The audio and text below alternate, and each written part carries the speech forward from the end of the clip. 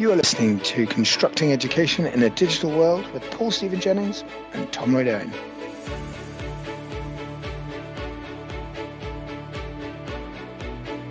Charlotte, good afternoon. And I think finally we've managed to get this all tied up. Welcome to our podcast. And thank you very much for joining us. I would like to just open with a little bit of sort of personal history from your side. How did you end up as the deputy headmistress of the Doha English-speaking school in Qatar? Yeah, absolutely. I started off teaching in England. I was there for 7 years, 5 of a senior leader. And then my husband, who's also a teacher, and I moved to Qatar in 2014. We just wanted a bit of a change of scene to experience a new culture, preferably one very different to that of the UK, which we certainly got in Qatar. We originally only came for 2 years, but fell in love with the place. And 5 years on, I'm still here. You mentioned that you're very interested in technology. How since you've been there, how have you used technology up till this point to shape the education that's being delivered for your students? I think one of the most significant changes that the head and I did, we started at a similar time. And one of the most significant things we did with computing was we brought in a computing specialist teacher. So prior to that, the class teachers were teaching computing curriculum. And whilst we do have some fabulous teachers that are confident in computing, that you can't get the same caliber as you do from somebody who is trained and has experience of teaching that curriculum. And so that's the first thing that we did. We created a new job role for a computing coordinator, and all of the children across the school are taught by him. And that was possibly, the first step in a big process of really bringing around the technology at DES. We also implemented things like Raspberry Pis and using Scratch to do coding. We purchased a huge set of robotics to enable the children to get on board with the new curriculum when that came through. We also put computing as one of our core subjects, even though it isn't in the national curriculum. We felt that the importance of it, especially in the modern world, we felt that it needed to be up there with maths and English. So we did that also. We've made quite a few changes, actually, when you come to think of it. We just wanted the children to be able to access as much technology as possible and use it in the most useful way. Charlotte, you've in recent years completed a new build at DES, and Year 6 opens in September. Paul and I have had a number of discussions with you over the last couple of years about the technology you're putting into the building and how you are going to maximise the experience for the children. What systems are you putting into the new block to mean that in September the children have got the best education?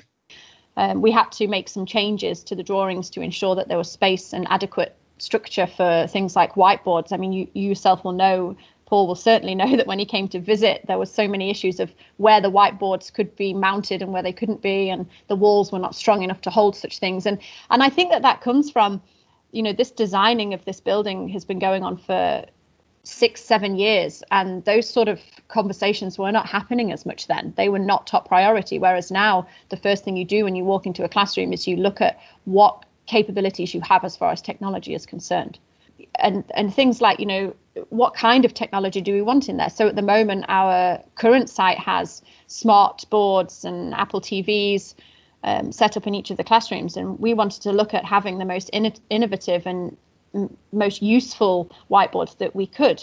Every single year we have to relook at our plans and think, right, what we wanted last year is no longer the most up-to-date technology. We need to start all over again, and we'll be doing that for sure. As somebody who is always looking and thinking outside of the box, I'm very keen for teachers no longer to be stood in front of a whiteboard teaching to 24 children all facing the board and reading what's written on there. I think that's not the way that classrooms should be set up anymore. I don't think that's the way that education should be delivered. I think a teacher should be able to move around the room, controlling from one device in his or her hand and changing the screens, and children having devices in front of them that they can see, and a teacher being able to take a snapshot of a children's piece of work and airdrop it or whatever around the room. I don't want it to be that everybody is focused on one whiteboard. Charlotte, I think that leads us quite neatly into the next question that I had for you. We as technology consultants, and Tom and I have been making a significant effort to speak as much to technology providers as we do to teachers, to try and find the middle point where those two requirements meet, because technology, even IT teachers or technology consultants, are always going to try and upsell as much as possible whereas teachers have a limit to what they can actually utilize. So we've been spending a lot of time working on providing a functional solution that actually ticks all the right boxes, as well as meeting the right budgets. Are you seeing more IT and education-based technology consultants providing you with solutions that you can actually use, that actually take into account what education needs rather than just what the latest and greatest technology is?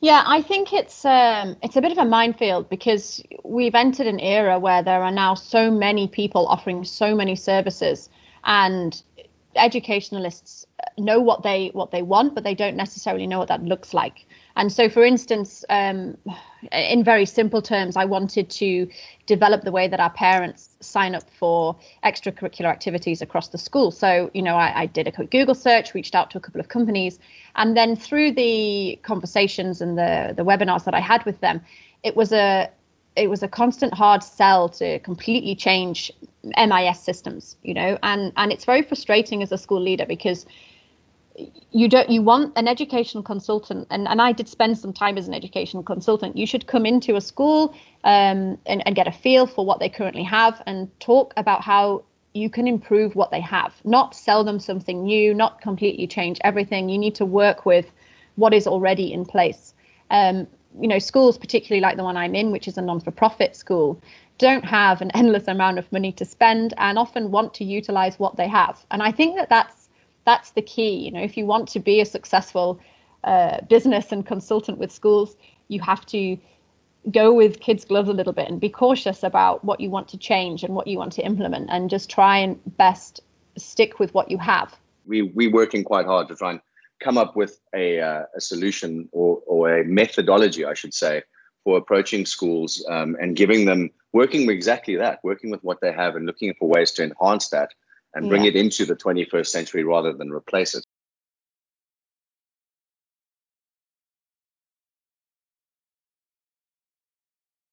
And so you mentioned earlier that you made quite a lot of changes, starting with a head of IT or a dedicated IT educator.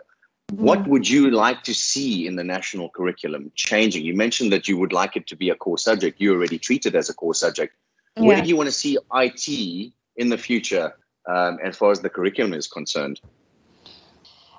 So I'm not an IT expert. I'm a primary teacher. This is a primary school. And so I like to think that the children here get a fully rounded education from everything from computing to art to maths. And I think that the computing curriculum used to be used as a way to benefit the other subjects rather than it being a standalone subject. And I think that here at DES, because we have the specialist computing teacher, we have managed that. But there are lots of schools out there that do not have the funding to be able to have a specialist computing teacher. And therefore, you have classroom teachers who are delivering it. And in teacher training, you get, a few days max to teach you the computing curriculum, and then that's it, you're on your own. And if you don't have a passion for that subject and you don't have the knowledge and the skills that you need, that becomes increasingly difficult. In fact, every year it gets more and more challenging because the children are flying ahead. They know what robotics are. They know how to use Scratch. They can do things that, most adults cannot do. I'd like to see the computing curriculum be core in the UK. I want it to be given the same importance of maths and English. And I suppose a big reason for that is I believe we need to dedicate more hours to ensuring children know how to use the internet correctly and safely.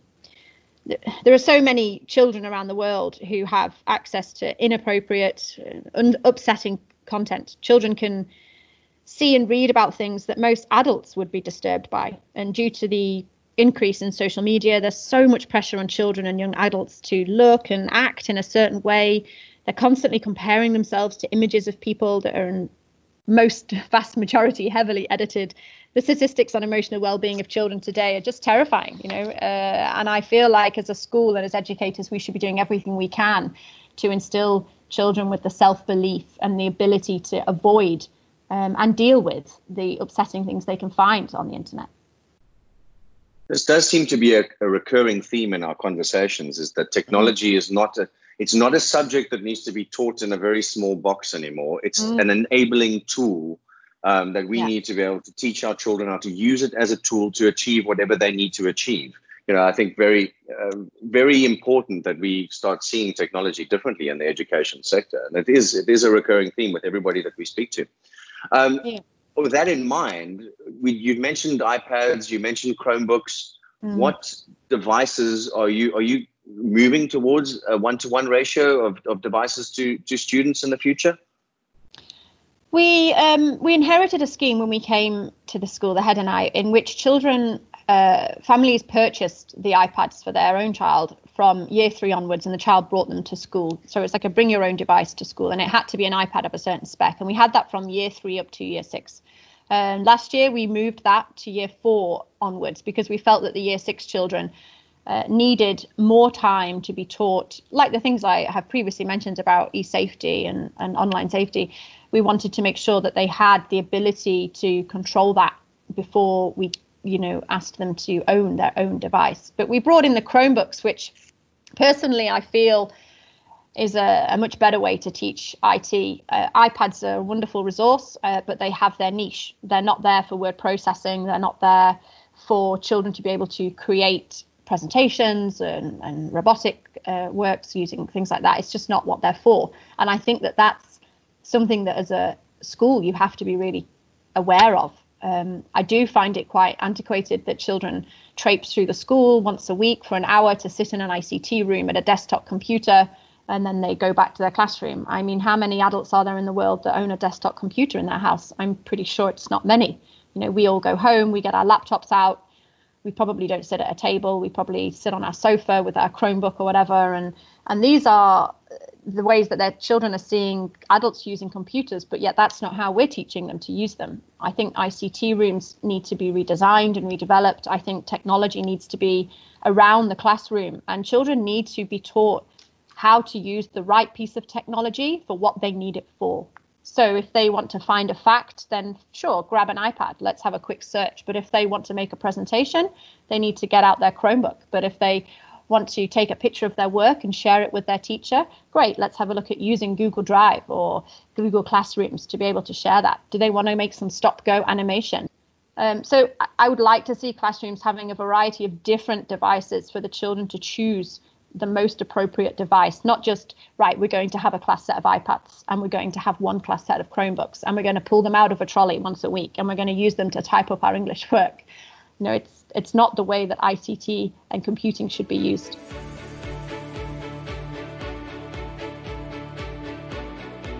Back in March, the coronavirus swept through the Middle East. My children who are at school with you came home and are still at home, much to the joy of all of us parents. As it was happening and still now, it feels as if COVID-19 has changed education, possibly forever. And how has the recent homeschooling experience been for you and been for Des? What problems have you come across and how have you dealt with those? We were lucky at Des, really, because I just remember I have a friend who lives in China, teaches in China, and we were just having a chat, and he was telling me that his schools had closed and he was having to get on with online learning. And we were just chatting about what he was doing. And I just wrung my head and said, listen, I think we should train our staff for this. I think we should, just preempt it. It's no big deal. We'll spend a staff meeting training them how to use Seesaw to ensure that if the schools close, we're ready. And he said, sure, great. So literally the next day, I'd got 2 of our teaching staff in the IT room teaching teachers how to use Seesaw for should the inevitable happen.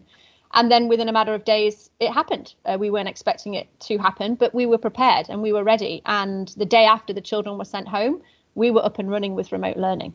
And we chose to use Seesaw purely because it was something that was embedded in most of the classrooms. So it enabled teachers to feel confident. And the children were aware of it as well, certainly further up the school. If somebody had come to me and said, your schools are going to be closing in 2 months' time, I'd have probably looked at a different structure. I'd have probably gone with something like Google Classrooms. I'm trying really hard at the moment to embed Google Apps across the school. It was one of the things that I changed quite a lot when I came here, is that I moved all of the timetabling, all of the duty rotors, the school calendars, the way that staff communicate with each other. I moved it all onto collaborative documents for staff to share, because prior to that, it involved printing off on a weekly basis, which drove me insane. One of the things that you picked up on there that Paul and I talk about a lot offline, but haven't actually managed to drill into with many of the subjects so far, is what effect this has had on the running of the school, on the school administration. It's a massive part of the business of education. How has COVID affected the way you are interacting with your parents, that you are administering the school, and making sure that the business of running your school works? Yeah, it's a good question. And it's been a very difficult few months because we rely heavily on a big group of people to run a school of this size. Yeah, we are only a primary school, but we're full form entry from FS1 all the way up to year 6. So we have over 700 children. And we're fortunate enough that most of our parents pay online, so have been able to continue to do that. We use Class Dojo as a parent communication tool. That's been embedded for over a year now. And so that was a wonderful way for our teachers and for myself to be able to feed back to parents what the plan was and what we were doing. We very quickly generated an information pack about what remote learning would look like, what the timetables would look like, what the expectations would be, and we sent that out. Possibly the most challenging aspect of the administration team has been the admissions. We're a selective school and we assess children for places. We're quite heavily oversubscribed, particularly lower down in the year groups. So we have to have a very stringent test in place. So we had to create an online admissions test, which we've been running now for just over a week. And the one aspect that we obviously cannot assess children on is the social interaction with other pupils. And so we're unable to do that. We're relying heavily on previous school reports to indicate to us how well the child will fit into our school.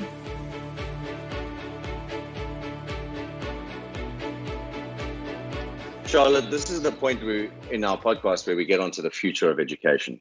And we've been very fortunate with you in that prior to us recording this, you shared with us a draft manifesto that you've been working on along with some collaborators about how you see the future of education. So if you can give us a little bit of an overview of the manifesto, and then we'll jump into a couple of questions around it. Yeah, I mean, I think I have to start with that the manifesto that I'm sort of involved in has nothing to do with my role as a deputy head at DES. It's a side project that I've been lucky enough to be invited to be on a panel of. It's something developed by the head of education at Shell and somebody called Paul Andrews, who was previously the head of education at Qatar Petroleum. And they wanted to get together and talk about how this very difficult, challenging, but yet amazing remote learning that has happened during COVID-19 and how that can make changes to the way that the education system currently runs. I mean, it has created opportunities for radical changes in the ways that we organize our lives. The manifesto focuses on improving education worldwide and building resilience into schools and education systems. I mean, the head of education, Hank, obviously, he's very heavily involved in reducing the carbon footprint. That's one of his remits, and to reinforce the learning triangle between students, parents and schools. And so they've developed 12 actions that they would like to investigate further as a possible manifesto to improve the education of children's lives. Yeah, so my very broad overview understanding is that what we are looking at is almost a university style, and this is obviously more focused on secondary school, I would assume, a university style campus environment where the resources and teachers are available to students to use almost at their will. So there will be online resources where students will be able to work from home. If that suits them, they wouldn't really ever need to come to school unless they have a collaborative project that they needed to work on. If I understand that correctly, there are some challenges that are going to be created around that. So do you feel that that 14, 15, 16-year-old children will be able to take on that level of responsibility for their own education? I think it's a really important point. But I do feel, from somebody who is not a secondary school teacher, I'm primary trained, but I do remember my time as a pupil at a secondary school, and I didn't enjoy it. I remember thinking, we all come every day, we come to a classroom, we listen to somebody who is a specialist in a subject, they talk at us for an hour, then we go to the next one and they go to the next one. And I never felt like I had been prepared for life. I never felt that I had been given a set of skills that would help me to perform well as an adult. And I feel that that is a massive gap in education, particularly in the older year groups. But I also think that in the primary school, we can develop that further. We can teach children life skills, teach them how to open a bank account, how to manage their money correctly, what a healthy lifestyle looks like. Things like that are so important. But in the UK alone, 18% of children leave school at 18 without any substantive qualifications. 18%. So it tells me that it's not working. And this manifesto looks at ways in which to reduce the time that students spend in school buildings and deliver lessons and content through remote, personalized learning programs using online tutoring, monitoring, support. It wouldn't be letting go and allowing the children to go at their own pace. It would be, right, these are the tasks that we have. Here's project-based learning that you can do. Here are your lessons for you to focus on this week. And the children can, and the young adults can take that and run with it how they wish, but also still have time within schools, but just not every day, 8 till 3, one lesson, the next lesson, the next lesson. I think it would certainly benefit those hard to reach pupils who are disengaged with learning. And this is obviously the end goal here, is to reach every children in a way that they will respond best to. Yeah. And obviously that is a wonderful aim. Less children in the classroom also means a lower carbon footprint, which is good for the environment. It's something that's come up. I asked you earlier when we were chatting offline, does this not mean we need to actually start with changing how we measure performance of the students and make sure that they're taking in what they need to? It's a great question, and one that I find myself having a discussion with other teachers and educators all of the time, in that, why do we do that? Why do we constantly have to mark and assess every single piece of work that a child produces? It wasn't that long ago that all schools would say, every time a child does a piece of work, you give it 2 stars and a wish, 2 things that are great, and then 1 next step. And then the child needs to respond to that, and they need to make an improvement. And then the teacher marks it again, and the child responds, and the teacher gives them a challenge. It's never ending. A child never feels like they have completed it. Gone are the days when you could just tick a piece of work and a child would be satisfied with that, and the teacher would be satisfied, and it would be done. I understand that there are needs for children to have feedback. They need to know when they've done well, and they need to know when there's been an error and that they can correct it. But at the moment, teachers spend hours of their lives sitting, marking books for children to supposedly read and feedback and improve. And I feel it's a big time wasting exercise when children could be getting their teeth into something else, something new, something exciting, and they could just be satisfied that they've achieved something so well and move on from it. You don't always need to improve everything that you do. As adults, we don't do that. Every time I complete a task, my boss doesn't come to me and say, oh, you could have done this better. This is how you could have done this. Thankfully, he doesn't do that. Many children flourish in many different ways. Some like a test. Some like to receive ticks and crosses and know how well they did. Some children like to do coursework. Some like to work in a group on a project. Some like to work independently. And I think that's one of the things of the manifesto, is allowing children to choose the way in which they learn best and run with that, rather than being dictated to, you must do it like this, and if you don't do it like this, then you've failed. What we are seeing in the modern workplace is potentially filtering down into education.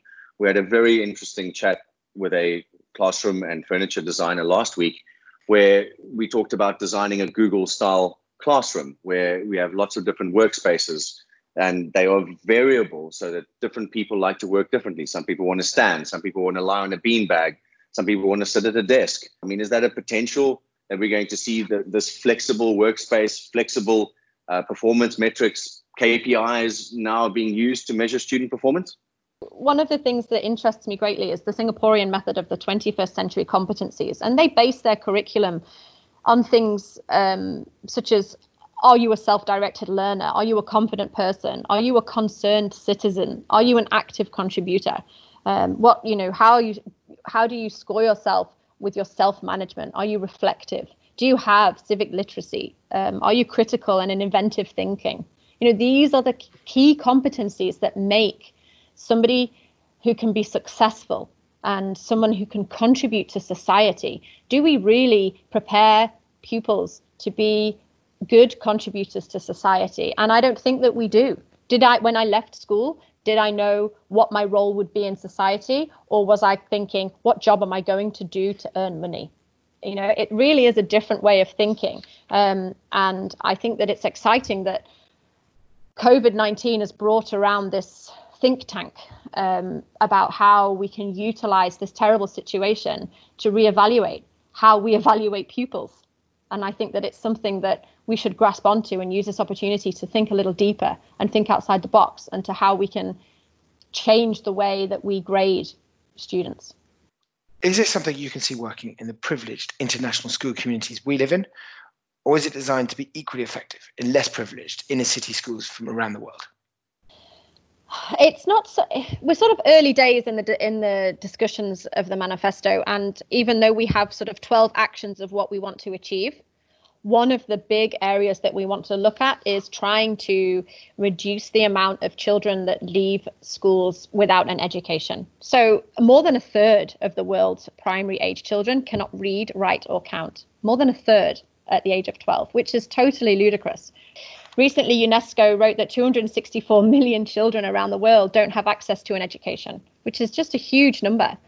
If you're going to be able to use things like remote learning, you can automatically reach children that wouldn't have an access to education. Obviously, there are the boundaries of who has internet access. If you don't have the infrastructure in place, how are you going to reach this remote learning? But there are children out there that may have access to the internet, but don't go to school for other reasons. And so we can reach out to those with a manifesto like this. They're not going to be able to go to school all day, every day, because actually some of them have to go out to work.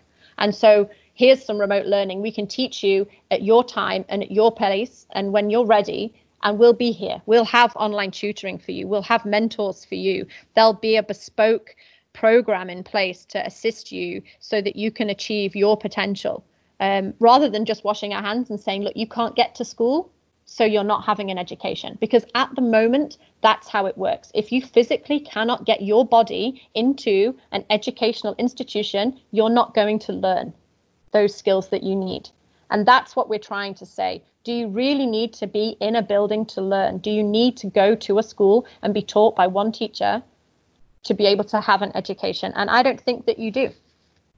Responsibility being put onto the children makes so much sense for the larger percentage. How do you manage the children that just don't want to learn, they don't want to go to school, they don't want anything, and now you're giving them the freedom to be able to not bunk off, but how do you deal with the children that don't want to be in the school? I mean, if you think back to your time at school and you think about those children that came rarely, disrupted the learning, didn't actually learn anything and left, there is a very high probability that they are within the percentages that I was talking about earlier who do not leave school with any substantive qualifications. So they're already leaving school without them. And maybe it's that they don't like the uniformity of a school. Maybe it's that they don't want to sit and be spoken at 8 o'clock in the morning. Maybe actually giving them the opportunity to learn at their own pace and with projects that they can be interested in. I mean, yes, maybe they're not interested in the science behind the parts of a flower, but maybe actually they would be really interested in learning about how they could take part in a project that would reduce global warming. Or maybe they might be interested in looking into the study of why COVID-19 spread into a pandemic so quickly and why we were not prepared. It's about making the learning individualized for the child, and they will learn the same skills, but just through a different medium and through a different project that they're interested in. And it's about tapping into that. I think we can all accept the fact that our society today, because of the pressure put on parents and the financial pressure put on a lot of people, the majority of households, particularly middle-class households, both parents are working. The manifesto obviously requires a lot of parental involvement.